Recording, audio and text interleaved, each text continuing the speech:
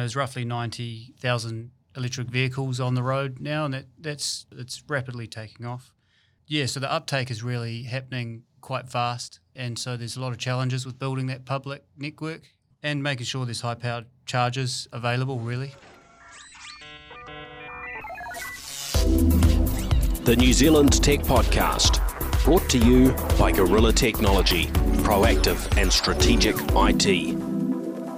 Hey folks, greetings and welcome along to the New Zealand Tech Podcast. I'm your host, Paul Spain. And today, fantastic to be sitting down with Peter Allington of Singer Electric to talk about, I guess, electrifying transport in New Zealand and particularly delving in with some focus on ferries, which is a really interesting area because we've had a little bit of a chat in the past around boats and there's some real challenges and hence why we see the likes of Hamilton Jet doing a hybrid vehicle. So this is going to be a great topic. So thank you for joining us, Peter. Thanks, Paul. Lots and lots that we could talk about, but maybe you can just a sort of a look back. You're with Singer Electric. Tell us about this company. This is a New Zealand company, been around for how many decades? We've been around for 7 decades. Yeah, so 70 years. Roughly around a decade in the electric vehicle space. Yep. So we're just working with clients to really electrify their fleet and upgrade their infrastructure. And so you're very much on the technology that allows them to power that fleet and get their vehicles charged and so on, and putting that technology together. That's what you've mostly been focused on. Yeah, we've partnered with ABB, who are a global leading technology company. They provide our smart chargers and equipment, and we're working with them to really get at the cutting edge of the technology available. Fantastic. And so, it's really has been an interesting and, in recent times, a reasonably fast moving, journey. I think in the earlier days we were talking about electric vehicles, it was such a, a little sort of tiny, niche thing, and $150,000 plus Teslas and so on. There weren't it wasn't a particularly probably accessible area, necessarily. So you had the Teslas at one end, other end was sort of your Japanese import sort of second-hand EVs, predominantly the Nissan Leaf, right, and all the sort of complexities then that came with that. So the ones coming in from Japan needing sort of a Chatamo charger. And then it was, well, what standards are we going to land on as sort of we've moved through things with, what's BMW doing versus what's Tesla doing and so on. And so, quite a few, complexities and challenges. But of course, now we've got built out a pretty capable sort of charging network around the country in terms of public chargers for private vehicles. But of course, from a business perspective, for those that are sort of building up their fleets, it's not necessarily as simple for families, right? Because there's a broad range of needs to cater to. In some cases, it is just a company car that does a few Ks a day and so on, and that sort of stuff is probably at the reasonably easy end to sort of cater to. But then you've got all sorts of other commercial vehicles and use cases, and then there's the broader transport world where we're going to delve into on the ferries. What can you tell us around the sort of trends that you've seen? You've been in this field yourself with Singer for the best part of a decade. What are sort of the things that jump out to you? There's roughly 90,000 electric vehicles on the road now, and that's increasing 6% at the moment year on year. I think it's doubled, within the last 18 months, that number, so it's rapidly taking off. Yeah, so the uptake is really happening quite fast, and so there's a lot of challenges with building that public network and making sure there's high-powered chargers available, really. And so, we looked at the first chargers that were coming through, they weren't as high powered, and of course, for me, I can charge at home overnight. In a small business at the moment, we're probably there's a sort of challenges. What's the right thing to do? businesses move around premises and so on. So where's the best place to charge? We're EV only firm now. What are you seeing in terms of the trends as to what businesses do? Are we seeing landlords provide the charging infrastructure?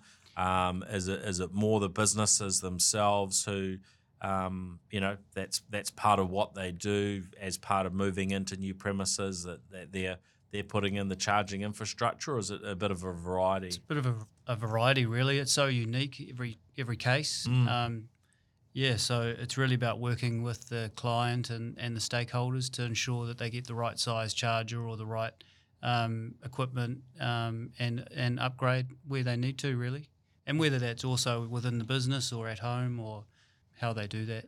And what's the scale? What are the biggest sort of bunches of chargers and so on? And because it's pretty pricey to put in a really high speed charger, and we've seen ChargeNet and the like, and partly through sort of government funding, put in these sort of 300 kilowatt. I think they call their ones sort of hyperchargers, and Yes. Tesla have been putting in their various sort of generations of chargers, which are getting better and faster, and I think that the latest iterations, you may be avoiding some of the past issues where you're charging, but there's somebody charging next to you, so the amount of juice drop or the peak possibility sort of drops in half. Those sorts of things are are starting to be addressed, but it's a pretty expensive endeavour to get everything in place, and quite time consuming to get the power fed. Yeah, it is. Yeah, so the standard size charge is around 7 kilowatts, just for the domestic or. Yep, I think that's probably what I've got at home. Yep. And so, they're relatively inexpensive, but then the higher powered, they do get a lot more, and there's a lot more complex challenges around that too, with load management, making sure the capacity doesn't be exceeded, so you don't blow any fuses and whatnot. So, it's a real challenge to work out what the best solution is for each client. And this sort of journey to electrify, and you said it had been growing very rapidly. Especially, I guess we had that period over the last 18 months where consumers and businesses had that sort of an incentive. They're getting some nice rebates back on their vehicles. Do you see that having dropped off? That's not going to put a stop to things, but I guess it just impacts the pace to a degree. Do you have a feeling for how much impact that'll have? I'm optimistic that it's not going to have too much of an impact. I think it's the exponential growth will hopefully continue. There is good savings to be had for industry and for just the general user around fuel consumption and charging.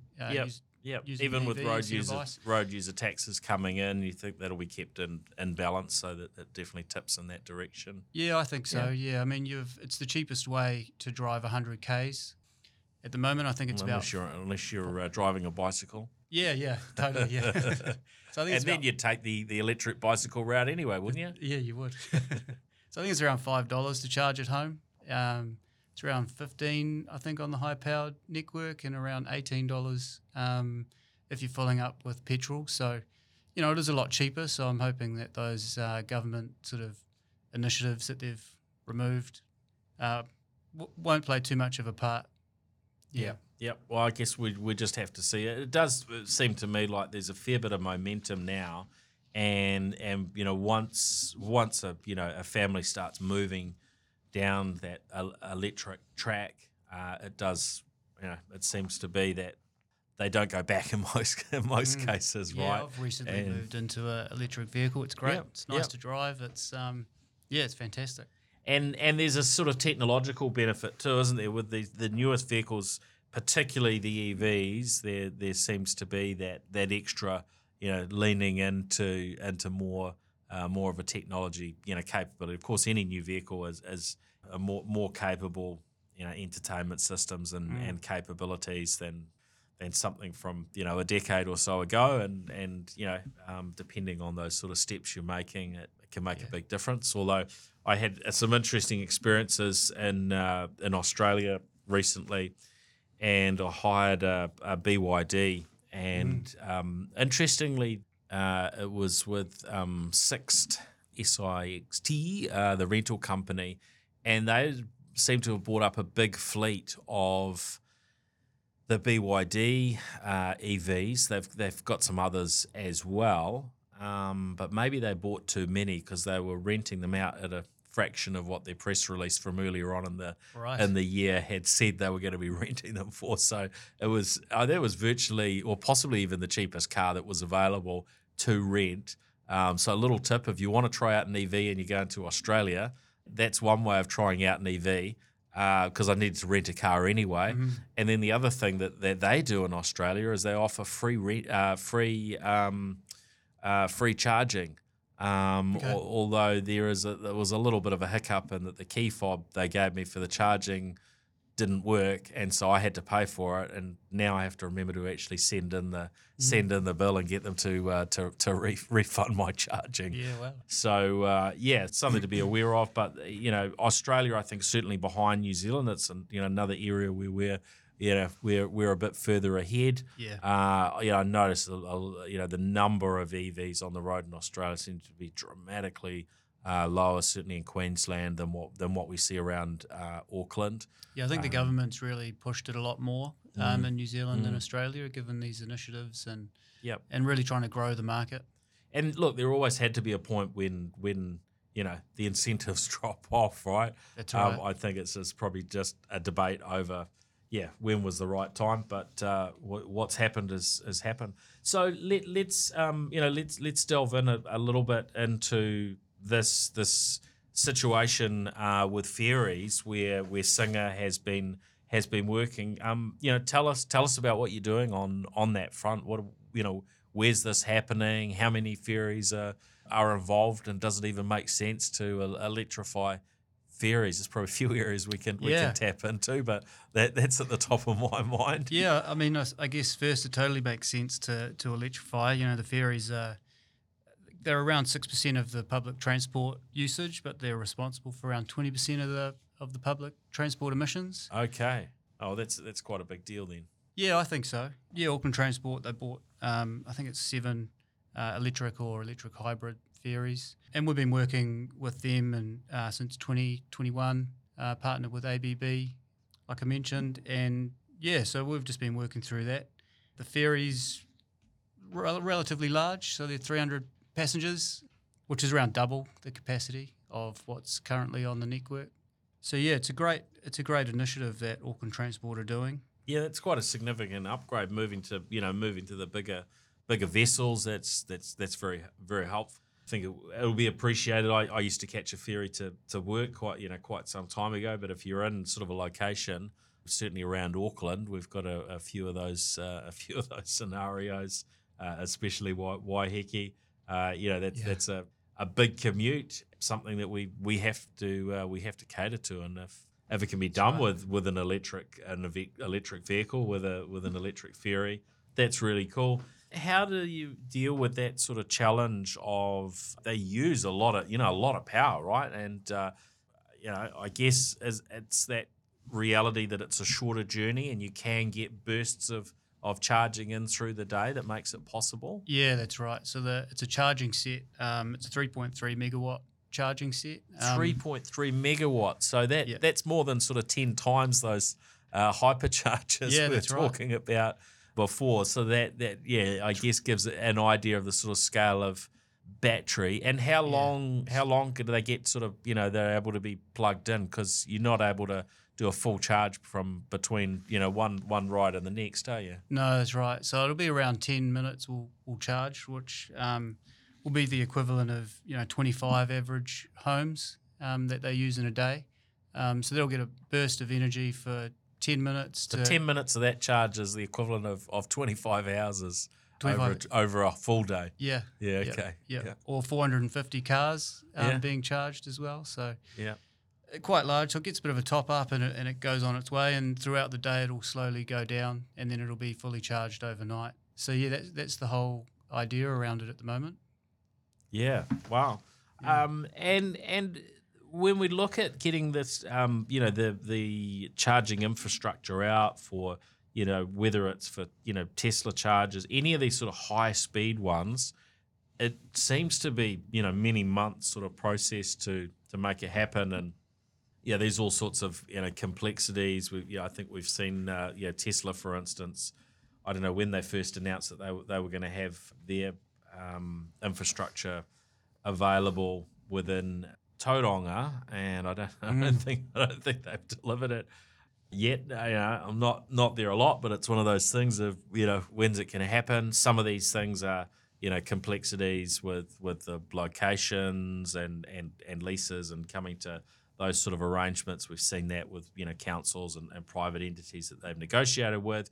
But part of it is being able to get the juice there, the power there off the national grid and to get that sort of thing run. Now, when you're dealing with the electricity for a charger at that level for a ferry, how difficult is that? Is that something that, because everyone's behind it, it's quite quick and easy to get it happening, or is it a pretty drawn out process? It's definitely some challenges and a drawn out process. Yeah, Victor are behind it as well to upgrade their side of the network coming in, and so it is quite a complicated process.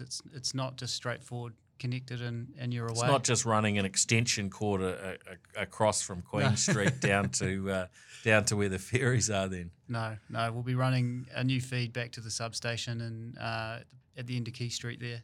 Yeah, so there'll be a new 22 kV line coming in. Is this kind of digging up the road and things like that? Like, yeah, it's they will it's be a chunk of work, right? Yeah, I mean there is some spare ducts and stuff in the road, but that's Auckland Transport and Victor are on that sort of side of the installation. We're more on the from the LV side on. LV? The low voltage side. Yeah. So so that'll be. So you take in their power and then you're putting it in a manner that's going to be able to be received by the electric ferry. Yeah, and so we sort of have a defined footprint that we've been allocated, and so we need to make sure that the equipment can fit into that that footprint, and that's across different footprints in different areas. So we're working through the ferry terminal at the moment, downtown ferry terminal. So yeah, there's going to be some. It's going to look pretty nice. It's going to be functional, and yeah, that's cool. Now. Yeah, we talked a little bit earlier, around these different sort of connectors and standards and things have got a lot, simpler.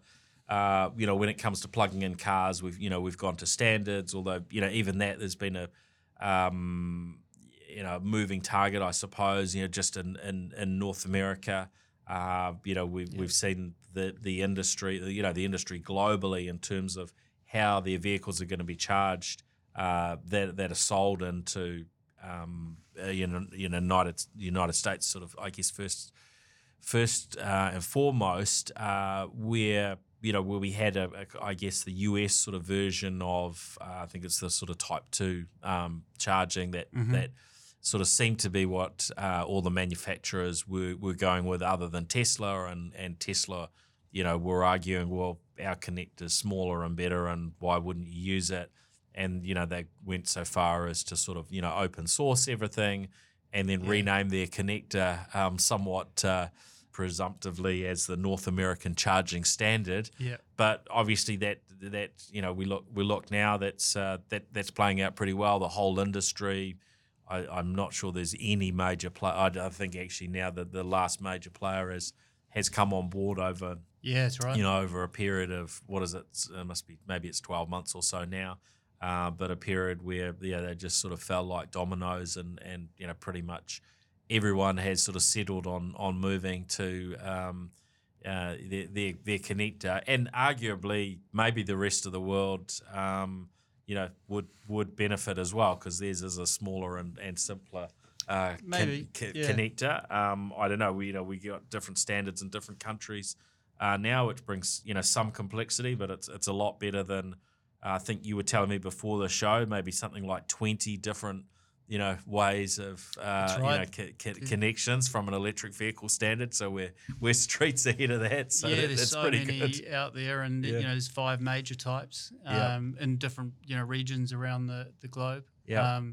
That's where this megawatt charging system that we're putting in for the ferry will be really good, because it's an initiative, 300 plus players of global industry for that sort of the 1 megawatt and above charging. Okay, so they're trying to. So they are coming together. We don't expect it to be one plug that we're going to have to throw all this gear out in 6 months because there's a new standard. That's right. Yeah, so it'll be consolidated. So they're all using the same plug. Yeah, okay. So you can bring something from North America to say New Zealand and still be able to charge that. So that's an important consideration, isn't it? Because boats travel a lot more than cars do in terms of internationally. Yep. So and as well as the trucks and high powered sort of heavy industry equipment as well that will be utilising this, because you've got large battery capacity. They need to have this megawatt charging system, or else it'll take hours and hours to charge the equipment, and an industry that's just not feasible. So that's where all the industry's coming together and trying to put that through and agree on the different standards. And as you can imagine, there's a lot of moving parts that they need to put together. But yeah, there is some projects globally that are running at the moment as a prototype. So the expectation, I think, was start of 24. So it's slightly moving to get all that agreement globally, but it is coming along. Oh, I hope that plays out well. Yeah, we've certainly seen the electrification of buses pretty heavily, around varying parts of New Zealand, and trucking has been moving in that direction, to a degree for a while. I guess these sort of megawatt plus charging is still probably very small in terms of a percentage at the moment, but getting that standardized for the future, really important. It's really pleasing to hear that those things are being addressed. And when you talk about these sort of investments, you don't really want to be having to mess around with so many different different options. Now, one of the questions that often sort of comes up is, as a country, have we got the power infrastructure to be able to cope with the electrification, of both our personal vehicles, passenger, transport that's privately owned, through to public transport and commercial, transportation needs. What can you tell us about that in terms of your knowledge? Because obviously that's pretty important to Singer's business. If there's not the capacity, you've got to be prodding governments and the varying companies to invest back into that area and increase our capacity. What are your thoughts? Yeah, so we do have enough capacity. I think if all passenger or light vehicle were converted to electric, it'd be about a 20% increase on the current loads, which we have capacity to deal with that. And there's more, especially renewable projects coming online all the time. Is it a matter of kind of picking the times of when things are charged? How much does that play into it? Because if everyone's charging at once and it's, I don't know, middle of summer when everyone's air conditioning's running, or it's middle of winter and everyone's sort of home heating's on or something. I mean, there are peak times, right, where it would be a problem. That's right, yeah. So you want to be putting in a smart charger so that you can set the time, or have a load management system to be able to look at the loads. But yeah, you want to be able to charge off peak, really, so that you can take advantage of the lower rates, and also to have less burden on the infrastructure. Yeah.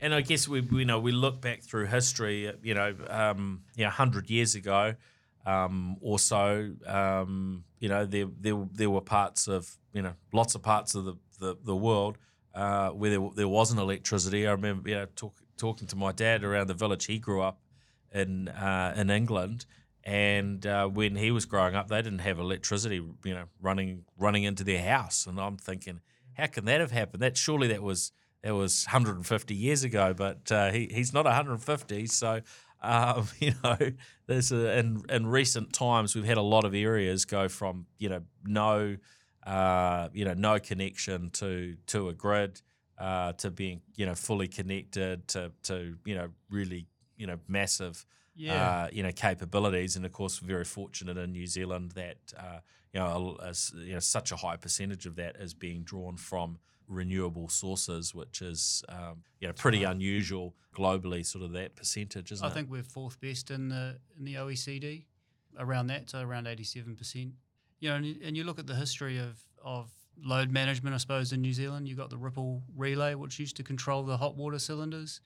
So we're just trying to move that more into a smarter kind of a way with controlling loads through smart chargers, really. Right. So the Ripple relay, sort of back in the day, I'm not sure if it still sort of runs now.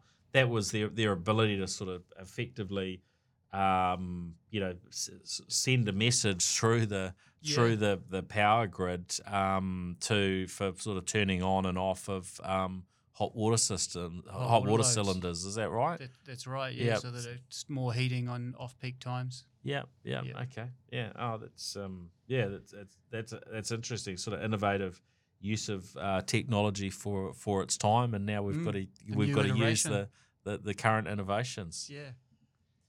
Oh, that's been really really fascinating. Sort of delving in, Peter. Anything else that we've missed that you think people might be curious about? I just suppose some of the challenges around it is educating people in the new industry. It's not just a matter of buying a car and you can plug it in anywhere. So really, it's about assessing the infrastructure and understanding clients' needs. Around the utilisation, how you're going to charge it, your load management.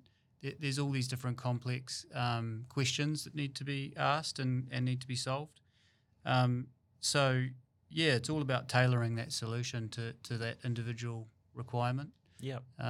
So it's a big consideration that people need to be. Yeah, taking. I guess important not to make assumptions around what's going to be possible in a given location or a given building, and planning ahead and getting the right sort of things in place. Yeah, I saw the building that I think's been built for New Zealand Post in Mount Roskill on the site of where Foodstuffs used to be located. And they've got a very nice string of EV chargers there. That was one of the first things to go in before the building was even fully complete. Was I think a line of 20 electric vehicle chargers. Most of them probably down more around that sort of 7 kilowatt or 7 to 11 sort of kilowatt type type range, but also some chunkier, faster charging. It's obviously something that is important to really be considered and planned for now with these investments going into future buildings and locations and how to retrofit the existing locations. That's right. Yeah, whether it's sort of distance charging or destination charging when you say got a truck that's going intercity, or whether you've got the van going from the depot to individual sites within the suburb.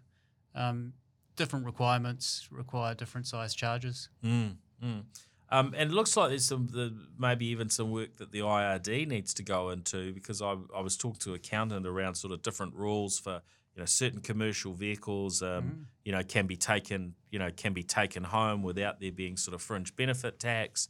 But normal vehicle, if you sort of take it home, then it can trigger that. But there are businesses where the best place for them to charge their electric vehicles is for somebody to take the vehicle home and to charge that and to bring it back charged the next day, because they don't necessarily have the capability at their location to charge those vehicles. So another thing that needs to be addressed with the changes. Excellent. Well, thank you very much for coming in.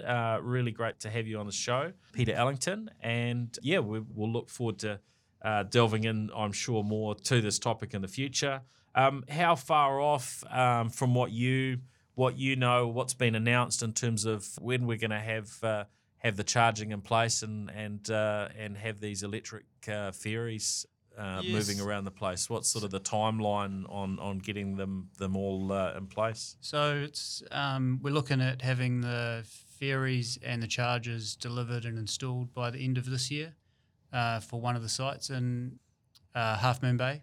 Yep. And then passengers are expected in 2025.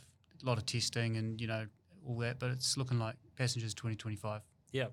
Oh, it's good to see, this work increasing around New Zealand, and look forward to the quieter and less sort of smoky ferry journeys in the future. Should be a nice ride. Yeah. Oh, fantastic. Well, thanks everyone for joining us on the New Zealand Tech Podcast. Also, this week we had a news episode, which Peter joined on as well. So make sure you've caught both episodes of the New Zealand Tech Podcast.